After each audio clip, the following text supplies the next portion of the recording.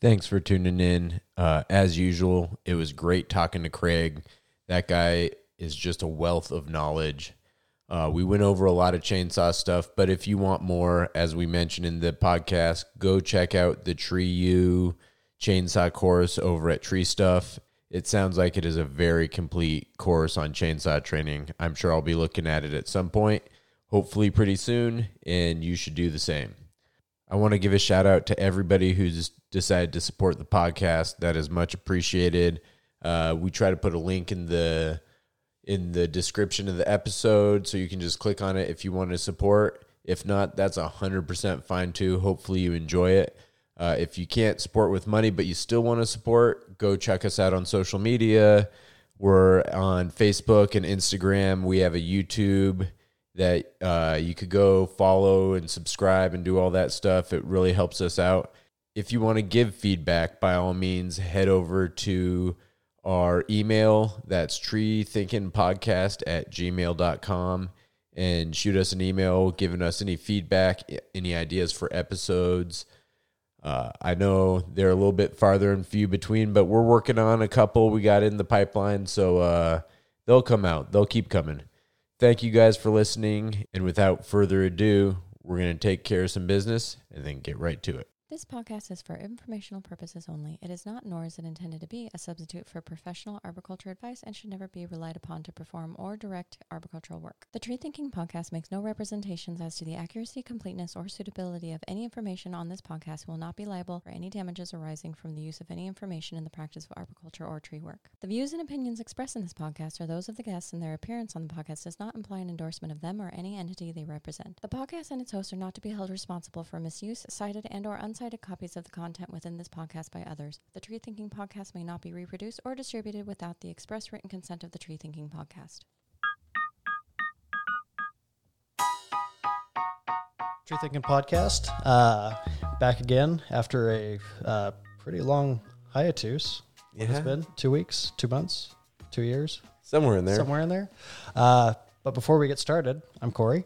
I'm Andrew. And we have the infamous Greg Lockman. There we go. And we're going to be talking a little bit about chainsaws and your recent chainsaw training that you've been working through, Craig. Really, really stoked to kind of dive into it and learn some stuff.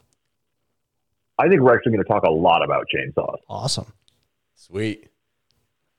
Oh, man. I'm so glad to be here with you all. Oh, it's great to have you on as well. It's our paths have crossed a little bit recently with it being competition season, and I know you've been just about everywhere recent. So on top of chainsaws, I kind of look forward to just kind of catching up in general. Well, it's so awesome to be back with you. It has been a while, and having been on the road and getting to see you a little bit, a lot's been happening. I know in your world and in mine, being down at Treetopia, being at the North American Tree Climbing Championships, running a company at the same time, right? It's a lot going on. Oh, yeah. Not enough hours in the day, huh? Not enough hours in the year, Corey. Yeah. Touche, fair enough. Yeah, it's one of those things where when people say I'm bored, I just say I'm jealous. You know? Absolutely. Maybe they don't lie awake at night thinking about everything that they didn't get done and need to do tomorrow. But that's my life. Did I put the batteries on the charger? Did I get to the, oh man, that chipper was having an issue. Did I bring that up with the fleet? Did I? Still have to set that. Oh yeah. If you haven't walked out to the truck at like 2 a.m. Now, I got to preface this. My business is run from our home right now. But if you haven't walked out to the truck at 2 a.m. in your boxer shorts and flip flops to check if the batteries are charged, you're not living. No. I mean, that's really sweetness right there. That's the good life right there. Oh man. So I'm excited to talk about chainsaws, and I think you guys know about this, but I might as well mention it. I'm excited that about a month ago now or so, we launched a program with Tree U, the arborist chainsaw qualification. It's something we've worked on for almost a year. We launched a 9-module training series all around chainsaw safety, cutting skills for newer and intermediate operators. Maybe there's something in there for advanced operators as well. but with the goal of filling in knowledge gaps. And certainly we're not going to talk the whole time about, specific training things, but I'm pretty excited about that. And a whole bunch of effort went into it. And I want to say thank you to TreeU, VSG, which is the owner of Cheryl, and Tree Stuff and other organizations. They're the ones that are behind TreeU. And I'm excited about that opportunity, and I'm honored they'd ask for my help with it. That's awesome. Oh yeah, that's great. I've seen some of the some videos that I think it might have been before you released it in just kind of a teaser video, but it looked like it was just full of tons of great information. What are some of the modules that you said you had 9 of them? Yeah, we started with really the fundamental basics. We literally took a brand new saw out of the box from Husqvarna, like opened it, unsealed the box, and started with assembling the saw. And maybe that sounds silly or overly basic, but we started with all the proper technology and terminology to understand what are the parts of this saw, how do they work together? Because I'll tell you, in my experience, it was many years into my career before I had a new saw. I was always dealing with something that was somebody else's leftover, broke down POS. And to see what a saw is like when it's brand new and how it's set up and how it goes together properly, that was informative to me, and I wanted to share that with other people. And also to clarify the terminology. It's really important, whether we're talking about trees or chainsaws, that we're using the right term. And when we're talking about the chain tensioner pin, or we're talking about the pitch and gauge of a saw chain, that we know what we're talking about. And when I say to you, hey, Corey, can you go get us a new chain? It needs 84 drive links.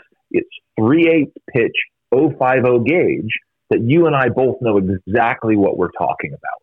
And so that terminology is really where we have to start to understand the tool. That's awesome. Yeah. Kind of building that foundation and then working from there rather than like kind of trying to jump into the middle of it, where I feel like a lot of, at least some of the training programs that I've been involved with around chainsaws, it's kind of like, there's all of this, but we'll just, we'll start over here with the actual running of the chainsaw kind of thing. Oh yeah. Yeah, exactly. Let's start felling some trees. Exactly. Yeah, exactly. And that's like learning a language without learning the punctuation, just learning like a few key words and then just, doing the Spanglish thing or something. Yep. But, you get that terminology, you're understanding the structure of what you're talking about. Exactly. And so we start with that fundamental terminology and understanding the tool. From there, we go to fundamental cutting techniques around body position, hand position, making bore cuts, cross cuts, rip cuts. We look at limbing and bucking. Then we get into felling plans, proper face cuts, back cut techniques, specifically the bore cut, which I was talking about down at Treetopia. Then we get into handling storm damage as well. So it's really a pretty broad curriculum. There's 5 hours of training in there. There's a whole bunch of material. And it spans the gamut of what a chainsaw operator needs to know to use that tool safely, efficiently, and productively. Nice. Sounds like I could learn something from that. Oh, I guaranteed I could. since we're on the subject, we brought up pitch and gauge, and we probably shouldn't just use those terms without defining them, right? Probably. I mean, what's a pitch and what's a gauge? Yeah, so this is something that I didn't understand at first. I thought a chainsaw chain was a chain, and it turns out there's all kinds of different size chains, and they're sized really in 2 different ways. Well, I guess 3 ways. One is the width of the kerf, that space that's created when the saw chain moves through the wood and wood is removed. And there's a normal kerf, and then there's a narrow kerf, sometimes called a micro or pixel. But from a numeric standpoint, saw chains are specified by the pitch, and the pitch is the average distance between rivets. When we think about a saw chain, we've got cutters, we've got drive links, right? The pieces that stick down into the bar and into the sprockets. And then we have tie straps between them, much like you'd see on a bicycle chain. And when you look at a saw chain carefully, what you notice is the distance between those rivets is not consistent. There's a narrow and then there's a wide, and they alternate. Yep. And so to find the pitch of a saw chain, you measure the length from the first to the third rivet and divide by 2. So the average distance between rivets. And what that is that is telling us the spacing on that chain. And that means that chain will interface only with a particular size drive sprocket and nose sprocket on the bar. The most common pitch is 3/8 pitch, 3/8 of an inch. There are smaller pitches, 325. There's actually some new saw chains coming out that are super tiny that are a quarter or 2.25 pitch. But for most of our saws we're going to run, they're going to be 3/8. So that's the pitch. The gauge is the thickness of those drive lengths, really as it relates to the channel in the bar. So as the chain runs around the saw bar, there are the side plates of the bar, and in between it, a groove, a channel. And those drive links run in that groove and then over the nose sprocket, over the drive sprocket. And the width or thickness of those, that's the gauge. The most common chain gauge, at least in arboriculture, is 050, 51/1000ths of an inch. That's 050 gauge. They're smaller and larger. You could go down to 043, and you could go up to 060 and even larger. But for us, most commonly it's 050. So a 3/8 pitch 050 gauge chain, and then the number of drive links identifying the length. Critical information to know when specifying, ordering, or installing a new chain on a saw. And the key thing to recognize is that information is on the bar. It's stamped on the bar at the mounting end. So if you say to yourself, I got to get a new chain, what do I need? That information is on the bar and right there for the operator. It's almost like they, made it for arborists who might not be the most right. most with it people. They don't call it idiot proof for nothing, Corey. Well, they designed it for guys like me, so it's great. Yet I've found nothing's idiot proof. We are always inventing better idiots, myself included. Yeah. Oh man, well we're getting a little weedy on it, but chainsaws are such an important tool. They just have inherent hazards. Using a chainsaw is taking a risk. I mean, tell me about your experiences. You've certainly seen things go wrong with chainsaws, maybe had it wrong in your own experience. But tell me about your experience with saws, Corey. Oh yeah. I'm not too proud to admit that I've, nicked myself with a chainsaw before. Like it's happened. I got overconfident and, got in a situation that I shouldn't have been in. I knew what I did was wrong before I even did it. But I did it anyway, and I've got the scars to prove it. But they're dangerous tools, and the second you stop respecting them, the second you stop understanding how dangerous they are, and stop taking precautions or steps to mitigate that, is the second it's gonna get you, or at least that's the way it was in my experience. Yeah, I mean. It's like anything that deserves respect. The second you stop respecting it is when you're in trouble. Yeah, that's a really important point. And Corey, you used a really interesting word. You used the word danger or dangerous. I'm a big believer that words have power, and understanding the words we use and choosing them carefully really influences how we think about things. And I'd like to propose to you the idea of something that is hazardous versus dangerous. Yes. And I'll give you an example. A street, right? A city street with lots of cars on it, that is hazardous, right? Mm-hmm. Like in and of itself, there is a hazard there to pedestrians. There's a hazard to drivers. But our behavior is what makes it dangerous. Right. If I'm going to choose to run out in that street or not look both ways or text and drive, I'm taking a hazardous situation and I'm making it dangerous. I make it dangerous by my behavior. But if I'm attentive when I'm driving, I'm focused, I got two hands on the wheel. If I'm walking, I look carefully, cross with the light, look both ways. I am managing that hazard. It is not dangerous then, but the hazard still exists. And when we're operating a chainsaw, really, the saw itself, in using this powerful, fast-moving chain, this cutting tool, there is an inherent hazard there. And the choices we make, our behaviors, are what move it from dangerous to hazardous or the other way? Are we managing the risk or are we multiplying the risk by our behaviors?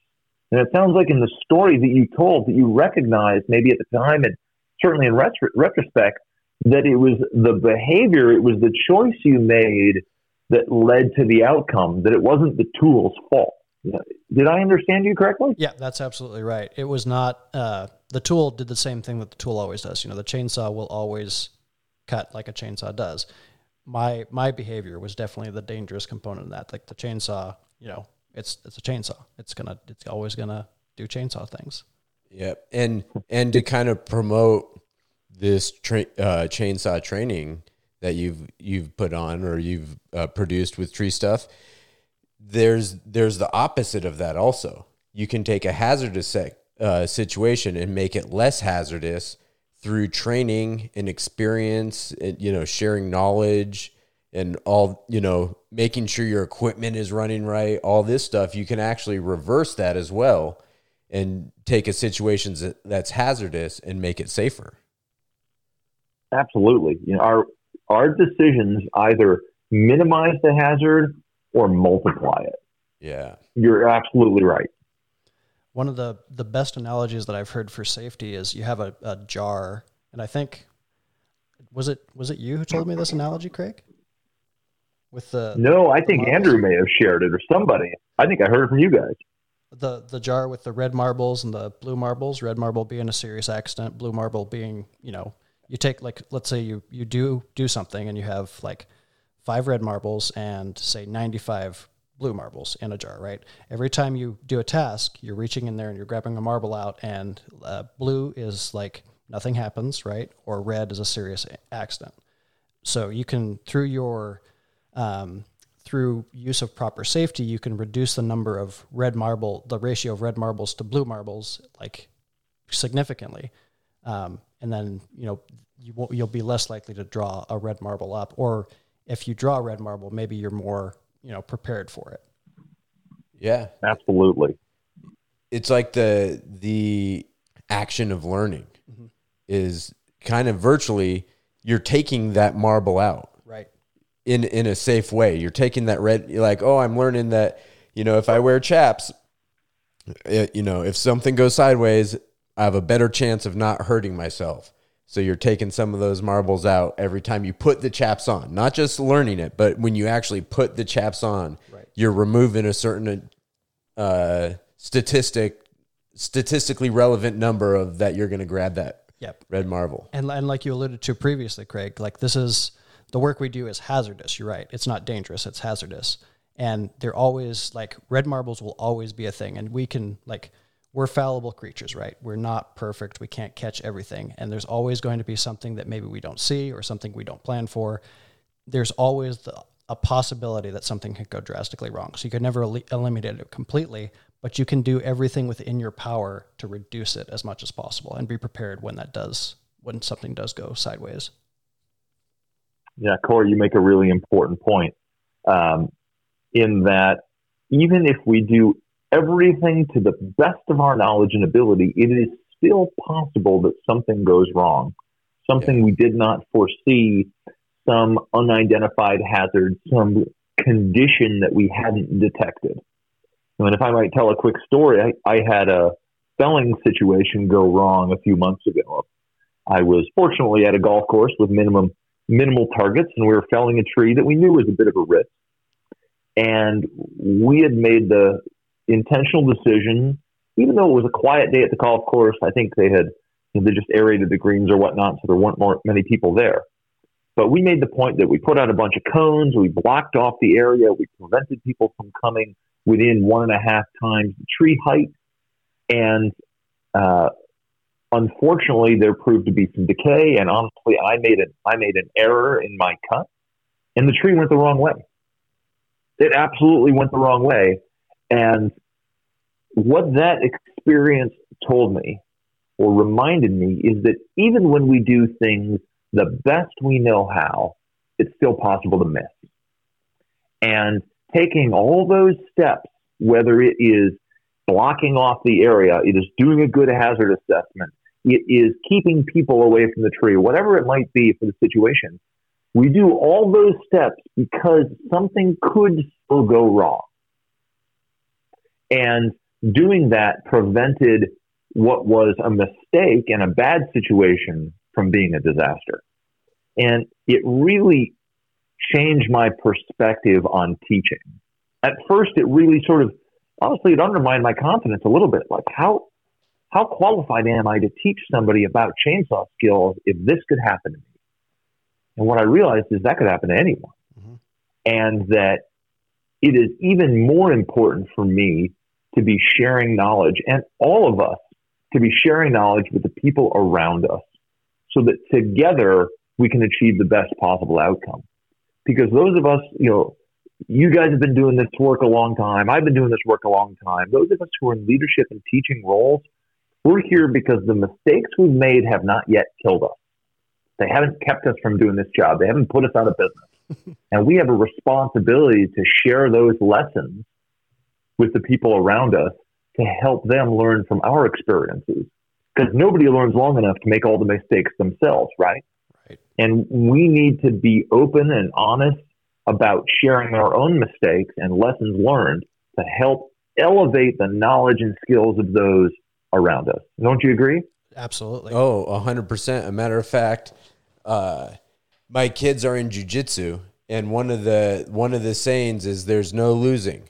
There's only learning. You either win your round or you learn from the mistake you made, right? And that is such a powerful thing, and I think that applies to tree work. Now, the scale is a little different because, in jiu-jitsu, you tap and it's done as soon as you get caught. In tree work, if you don't watch out, you could be in a lot more over your head than a simple tap will get you out of, Mm-hmm. But I think absolutely. If you take the time to set it up properly, kind of what you were talking about, setting, marking off the drop zone, getting everything set up so that even if it does go wrong, you've got other things that will help protect the situation. Then that becomes a learning opportunity. And it's easy to have that feeling when things go wrong. I've had it many times where something goes wrong and you're just like, oh my God, I'm an idiot. I can't believe the crew just saw me fell this tree and it didn't go exactly where I wanted it to go. And I'm such an idiot now. But the reality is that's just your ego trying to get into your head. And if you can put that ego aside and instead you can be like, all right, now it's time for that breakdown. Anytime something goes wrong on the crew, I try to break it down, kind of get that after action report going and figure out, okay, what did we do? What led to it going sideways? What can we do to prevent it from going sideways in the future? And then get everybody in on that conversation, not from a bullying the person perspective, but from the perspective of many minds will help come up with a better solution. Then there's always so much value in these situations. Well, that's very, very well said. We have to learn from every opportunity we can. One of the challenges we have these days is there is so much information out there. It can be really hard to know what to trust and what to be skeptical about. And you and I, Andrew, have had some of this conversation before that you go on YouTube, you pick any subject, right? God forbid you type in chainsaw. You're going to get all kinds of videos, right? You're going to go down the rabbit hole of things that are great ideas, things that are proven techniques, and things that are total cowboy, right? Mm-hmm. Making stuff up, trying things. And one of the things that I think we have to remember is that as professional arborists, felling is not something we necessarily do every day. We're not out there running big saws, felling trees every day, right? We are not loggers. Yeah. We are in generally urban or suburban environments. We are in a high target environment. We're dealing with roads and power lines and cars and garages and people and dogs and coworkers. We're not out in the woods trying to preserve board feet, right? Mm-hmm. And we need to recognize that felling is only one of many things that we do. We run saws more frequently than many other people, but we might also be hand pruning. We might be running a pole pruner doing building clearance. We might be running an aerial lift We might be doing soil injections. Who knows what we're doing? There's all kinds of things. And felling trees is only part of it. And as we think about the techniques we use and the methods we employ, we have to use what are the most reliable, most proven, highest control methods, not some cowboy idea on YouTube. And I feel passionately about that. Everybody seems to want to show off on YouTube this new fancy whatever it is that they've done. And they're cutting Dutchmans and notch cuts and keyholes and those kinds of things that have their place. But Mrs. Jones' backyard may not be that place. Yeah. And, if you're going to try out a new felling technique, I highly encourage people to try different techniques because that's how you learn. But know there's a time and a place to try a new technique. you know? It's just like when you're learning to climb, low and slow. And for felling or trying out a new technique, wide open and small. Yeah, exactly. You don't want to get in over your head. And some of those fancy techniques, like you're saying, have like these specific purposes. And so if you're trying to do something just because it looked cool on YouTube, make sure you understand why you use that technique, because you might be kind of jamming yourself up in the situation you're in. Yeah, absolutely. And the subject of practice is a really interesting one, right? It reminds me of that. It reminds me of Jeff Dunham. You know who he is, the ventriloquist? Yep. Who did the different characters, and he had one that was the dead terrorist guy, and he was joking about how the day go, and he said, "Oh, the new guy, he wanted to practice," and blew himself up, right? It's a little bit of an analogy for what we do. We are so often in environments where trying something new increases the hazard or increases the risk.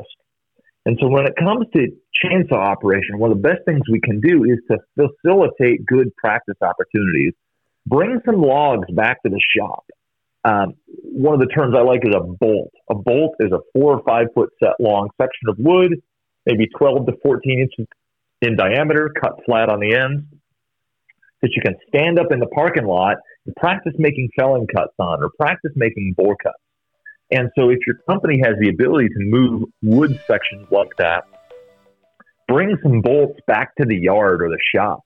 Do some practice cutting there rather than trying it in Mrs. Jones' backyard on Tuesday. Yeah. Right? Facilitate that practice.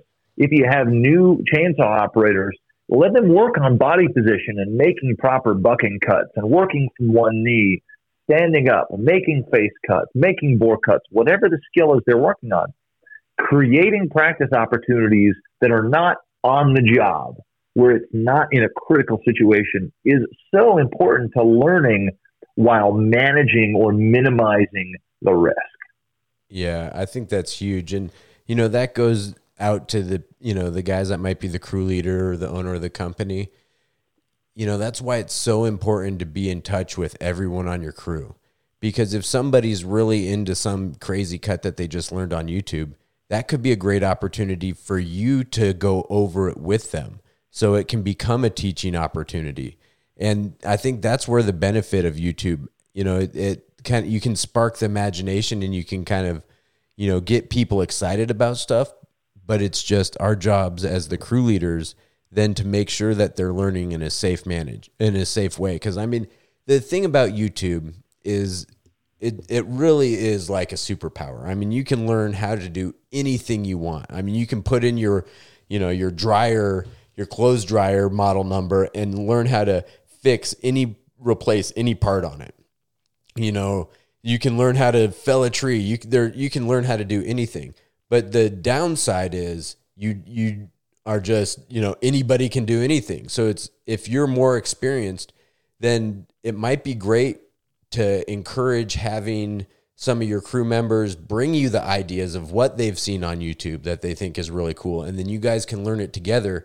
So you might learn something new, but having that more experienced person there to help walk through and understand what you're doing, really literally could be a lifesaver. That's pretty dramatic chances are someone's not going to die. But it's not out of the realm of possibility. It's happened before, you know. So I think it's absolutely. Yep. Absolutely. So that kind of also has me thinking of, you know, how do you facilitate on the job training for your crew? Oh, it's a great question. So I'll give you an example.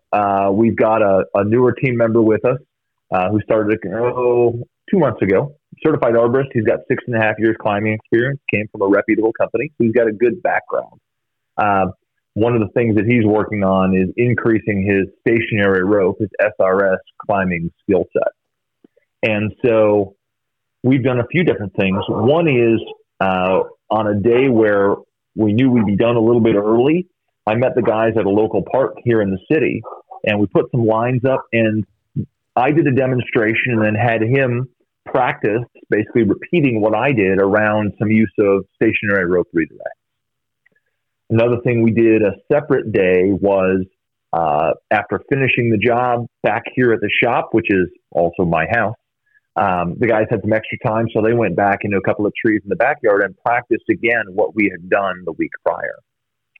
And then as we had some new ideas that came out of the North American Tree Climbing Championship that I was at just this last week, we do a Monday morning safety skills meeting. And I was excited to share with the guys a stationary rope idea I had learned. And so we just underneath our, we've got a carport where the vehicles are stored. And so we hung a couple ropes under there and looked at things up close and personal. And it's really important to me that in addition to practicing skills on the job, that we're taking time off the job where we can be in a very focused way looking at working on isolated skills. I don't want the guys thinking about what is Mrs. Jones going to say and am I getting her work done on time. I want to finish up that project and then have us be able to focus entirely on a skill, whether it's chainsaw skills, climbing, tree risk assessment, whatever it might be. Intentionally creating or setting aside time for learning that can then be practiced once those fundamental skills exist. To me, that makes the most sense. What have you guys done? Oh, I think that's really on point. What we do at Sperry is we do tree school every Wednesday. Everybody shows up. We get the trucks ready to go, and it's one person's job to kind of set up some chairs and put together in our shop. We just put together a space. We have a little projector if we have a presentation we want to put on or something, and we just take about a half an hour or so to, it depends on what's going on. So we have the TCIA safety training manual. And so you can pick a topic from the safety training manual, and we'll kind of go over it as a group, go through the chapter, and then do the test all together so that we're all together learning whatever seems applicable out of the TCI safety training meetings. And then we also, if there's been any, we had a patch of tires blowing on rigs. So then we just have the fleet guy come up and talk about, checking tires, stuff that seems really obvious. But if there's something that's becoming an issue, we'll just take the time to do a little training on it to catch everybody up. And I'm kind of thinking about this chainsaw training that you guys are doing with Tree U, and thinking about how I can, if there's 9 modules over 5 hours, maybe it's pull a module and just go over that module, and then just kind of work that into the Wednesday tree school. And so that's very similar. And like the other day, I was on a job and we were just kicking butt. We were getting done real early, and the last thing we were doing on the job was a little white oak, nothing too big, but just getting some big dead out of it and whatnot. So right now I'm starting to think about, we got the tree climbing competition coming up in Seattle, right in your neck of the woods. And one of the guys that I'm going to be going up, and I'm bringing a new guy that hasn't done any tree climbing competitions and is really kind of new to tree climbing. He wanted to do it. So I was like, sweet, let's do it. So he'd never done an aerial rescue before. So I was like, all right, well, I just, at one point, I knew it was the last thing on the job, and we were, doing good for time. So that pressure wasn't there. And it was like, all right, Aaron, come and get me. this is the aerial rescue. How are you going to get me down? So it's kind of fitting right it in on. when you have that time.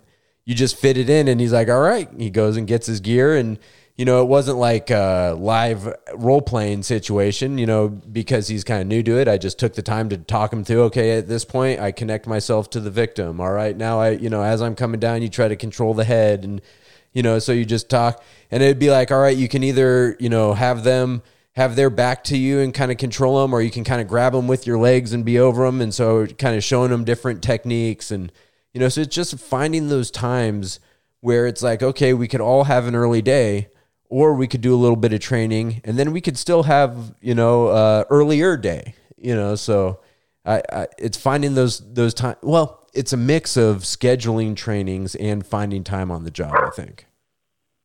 Yeah, absolutely. And when it comes to chainsaw skills, if you're doing a removal and you get down to the last 6 feet of the tree, spend some time making some cuts on it, right? You've got some wood to work with that's standing there.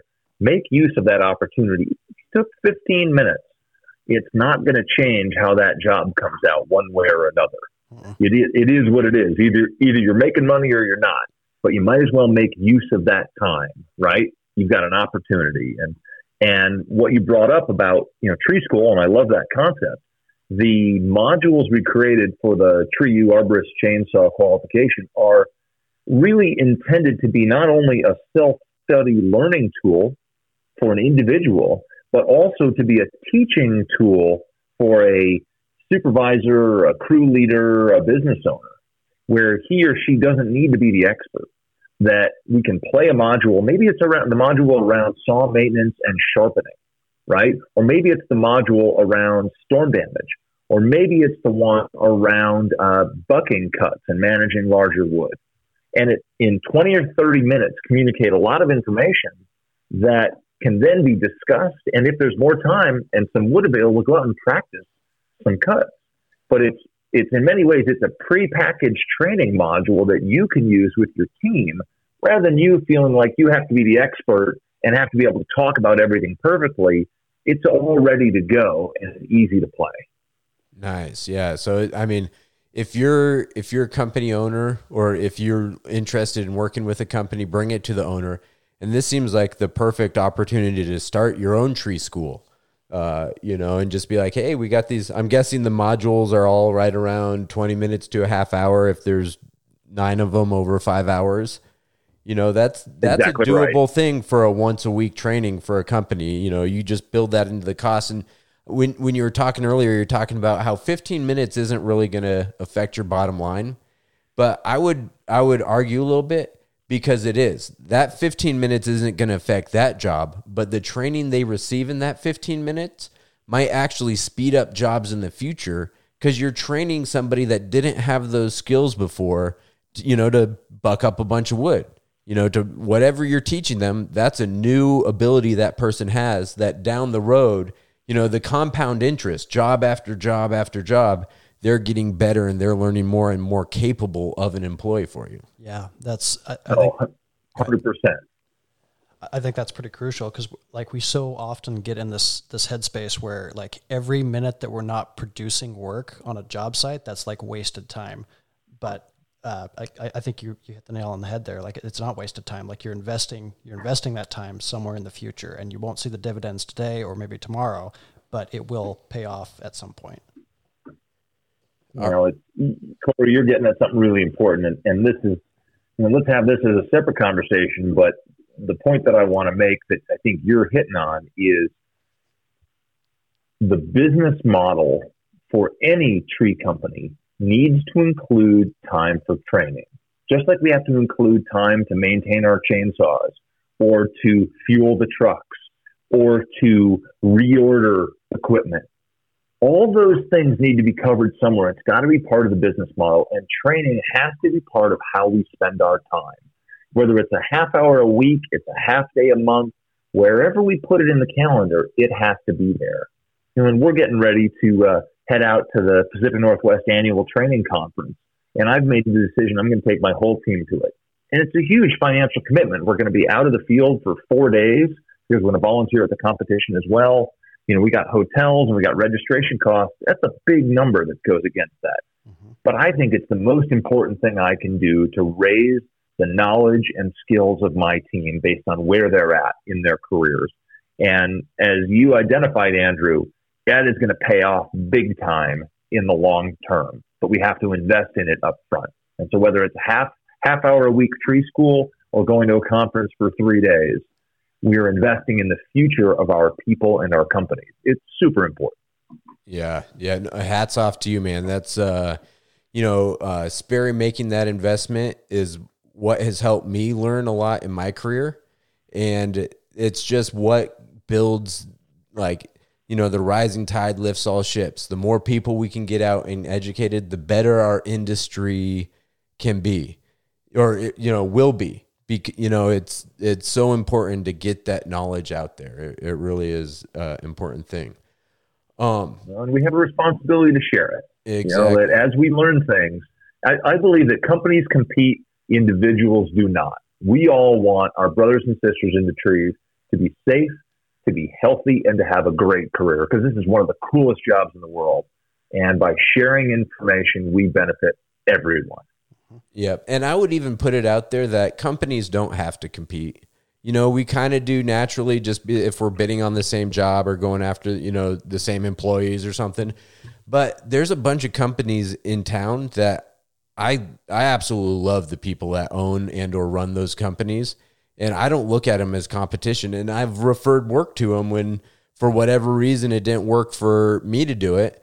I want to make sure that job is taken care of properly. So the whole competition, that's such a famine state of mind, of like, I have to get the work. I have to get it before the other person does. But I think there's enough tree work out there that if, we can all succeed if we're all doing good work and not trying to undercut each other and, working as a profession and not just an industry. Yes. Great point. Yeah, super well said, Andrew. I want to be respectful of your time because I know you're super busy. So I want to throw out a couple last things that we go over real quick, if that works for you. Oh, I'm ready. Let's do it. I think that I'll throw out a couple concepts and see if there's anything you can add to it. I think that with safety and chainsaw use, the most important part is before you fire up the saw and before you do anything. Before you start cutting. Once you start cutting, things can happen so fast that if you're not on point, you could get in trouble. And the list of like 4 or 5 things that I came up with, obviously proper PPE, the chain sharpness and tension. Got to make sure the chain brake is working, work positioning, understanding tension and surrounding. Can you think of anything else that people should be thinking about before they even start up their saw? Yeah, I've got 2 things. One's an add-on and one's different. Okay. One is choose the proper size saw for the task. Oh, that's a good one. Whether you are climbing with a top handle or bucking wood on the ground or making a felling cut, choose the right size saw that promotes good ergonomics and is safe for the task. So choose the right size saw. And the second, that's a modification of what you said. You mentioned PPE. Having your PPE is important. And I would tell you, getting good quality PPE makes a difference.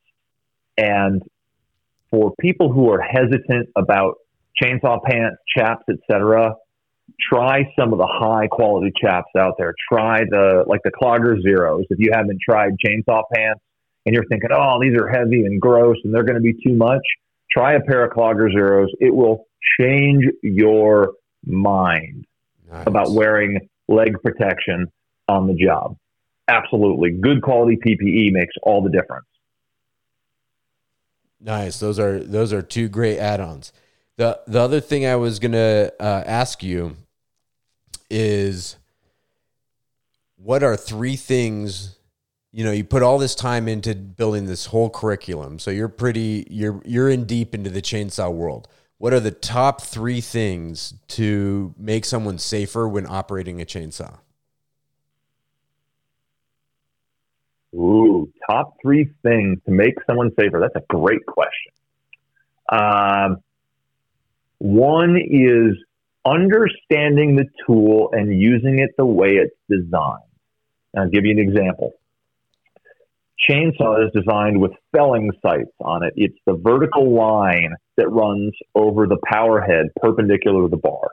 The tool is designed to help you line up a felling cut. And it's designed to make that felling cut with you facing the target. It drives me crazy when someone doesn't understand that and I see them go to make a face cut with their back to the target. They don't understand how the chainsaw is designed to make their lives easier. So one, understand the tool. Second one, I'm going to reiterate what we were just talking about. Wear the PPE. Don't rationalize how you're just making one cut. Wear the PPE. Leg protection, eye protection, ear protection. Some choices you never get a do-over on. So you got to wear it. And the third is maintain your own chainsaw. Take the responsibility to clean the saw, to maintain and dress the bar, to clean out the air filter, to make sure it's fueled properly, to make sure it's sharpened and the chain is tensioned properly. Take ownership of your tool. Because as they say, we take care of tools, they take care of us. Make sure that saw is cutting just right. So it'll make your job easier and safer. Those are my 3 points. Nice. Those are great. Those are good ones. All right. And this might start a whole nother podcast and a whole nother conversation. So I apologize if it runs long. But what's your favorite chainsaw? Uh-oh. Ooh, great question. I got a couple answers. Can I have more than one? You can go in any direction you want. I think it'd be unfair. There's too many uses of a chainsaw for one saw to do it all. So I think it's only fair to get more than one. Okay, so a couple answers. One is for cutting moderate-sized wood aloft, like maybe on a crane removal or negative rigging a stem. I really like Husqvarna's 550 XP or the Mark II version as well. That 550 is a whole lot of power in a really convenient light package. I just had to get mine repaired. I missed that thing for 2 weeks while I was waiting on it. That's always so good. So that's my first one. Second one, for a felling saw, if I'm going to be making bigger cuts, like 28, 30 inches kind of thing, Husky's 572 XP is wicked. Oh my God. I've got the slightly smaller. I've got a 562. I tried the 572. Blew my mind. Super powerful. Really, really like it. And then for climbing, I am absolutely sold on battery tools. Nice. Absolutely. And I'll tell you, I think Husqvarna's T540 IXP, the battery top handle with a 14 or 16 inch bar. I think I actually like the 14 a little better. That thing is great. Being up in the tree, not pull starting it, not having all the vibration, and still having all the power you need. No, battery tools make my life so much better. They're my go-to whenever I can. So those are 3 answers to one question, but you asked. No, those are 3 fair answers. I like all of them. I'm just loving the 540i so much right now. I did a black, it was a dead black oak removal, just hard as can be. And that 540i, I had this 16-inch bar on it, and it pulled that whole thing. I mean, I could go beyond the 16 inches of trunk, and it'd still be chunking it down. And I didn't, it wasn't as fast as if I brought up a big saw. Of course, it's not a big saw, but I didn't feel like it was, a hindrance that I kept on it because the benefit of the lack of vibration, the lack of fumes, no pull starting, all that outweighed the little bit more time it took to get through it in my mind. It just, I just love those electric saws. I mean, nothing's perfect, but I'm really, with how nice they are now, I'm really excited to see where they're going. 'Cause this is a new technology that's still improving, Yeah. Whatever the next generation is going to be, it's going to be incredible because I'm pretty impressed. So how about you, Corey? What's your favorite? Yeah. I mean, I'm rocking the 540i too. It's I was a diehard 200T fanboy, like basically until I bought the 540i, and then I used the 540i, and my 200T is ashamed to say it, has just kind of sat in the trunk ever since then. But I've got a gas top handle and it sits in my shop all cleaned out just in case. And it's been there for a couple of years now. It's getting lonely. Yep. I bring it to every job site just in case the 540i breaks down. I'm waiting for it to happen, but it hasn't happened yet. So, that's pretty awesome. It's hard to beat that saw. It's the future, but I feel like we got to give a little love to the 500, the Stihl 500. It like that thing rips. You get one of those that's sharp and just watch out. If you're chunking big stuff down, that will do the trick. Yeah, no, that thing, and it's nice. So light. Yeah, it's so light. I have not run one. I can't speak to it, but you guys are impressed. I haven't done a lot of time on it, but the time that I've used it, I've been really impressed. For that kind of mid to upper range saw size wise, I was very happy with it. But so the next time you're up in a tree and you need to chunk down big wood, if you don't have a Husqvarna available, you could always try a 500. Yeah. Well, and I'm classically I've done Huskies. I'll tell you what, I wish somehow I could calculate how many feet I've chunked down with the 372 XP. That is such a classic saw. You can't compare it to the 500. It's from a different era. Right. But absolutely. I would take one of those all day and get tree work done, guaranteed. I know because I've done it. They're good tools. Yeah. Well, hey guys, I really appreciate you having me on. It's so much fun spending time with both of you. Oh, hey, thank you so much for coming on again. Awesome. Absolutely. Yeah. Hey guys, I appreciate it. Y'all take care of yourselves. I'll look forward to talking to you soon. You too. Thanks, Craig. Have Sounds a great good. night. Take care. See you guys. Have a good weekend.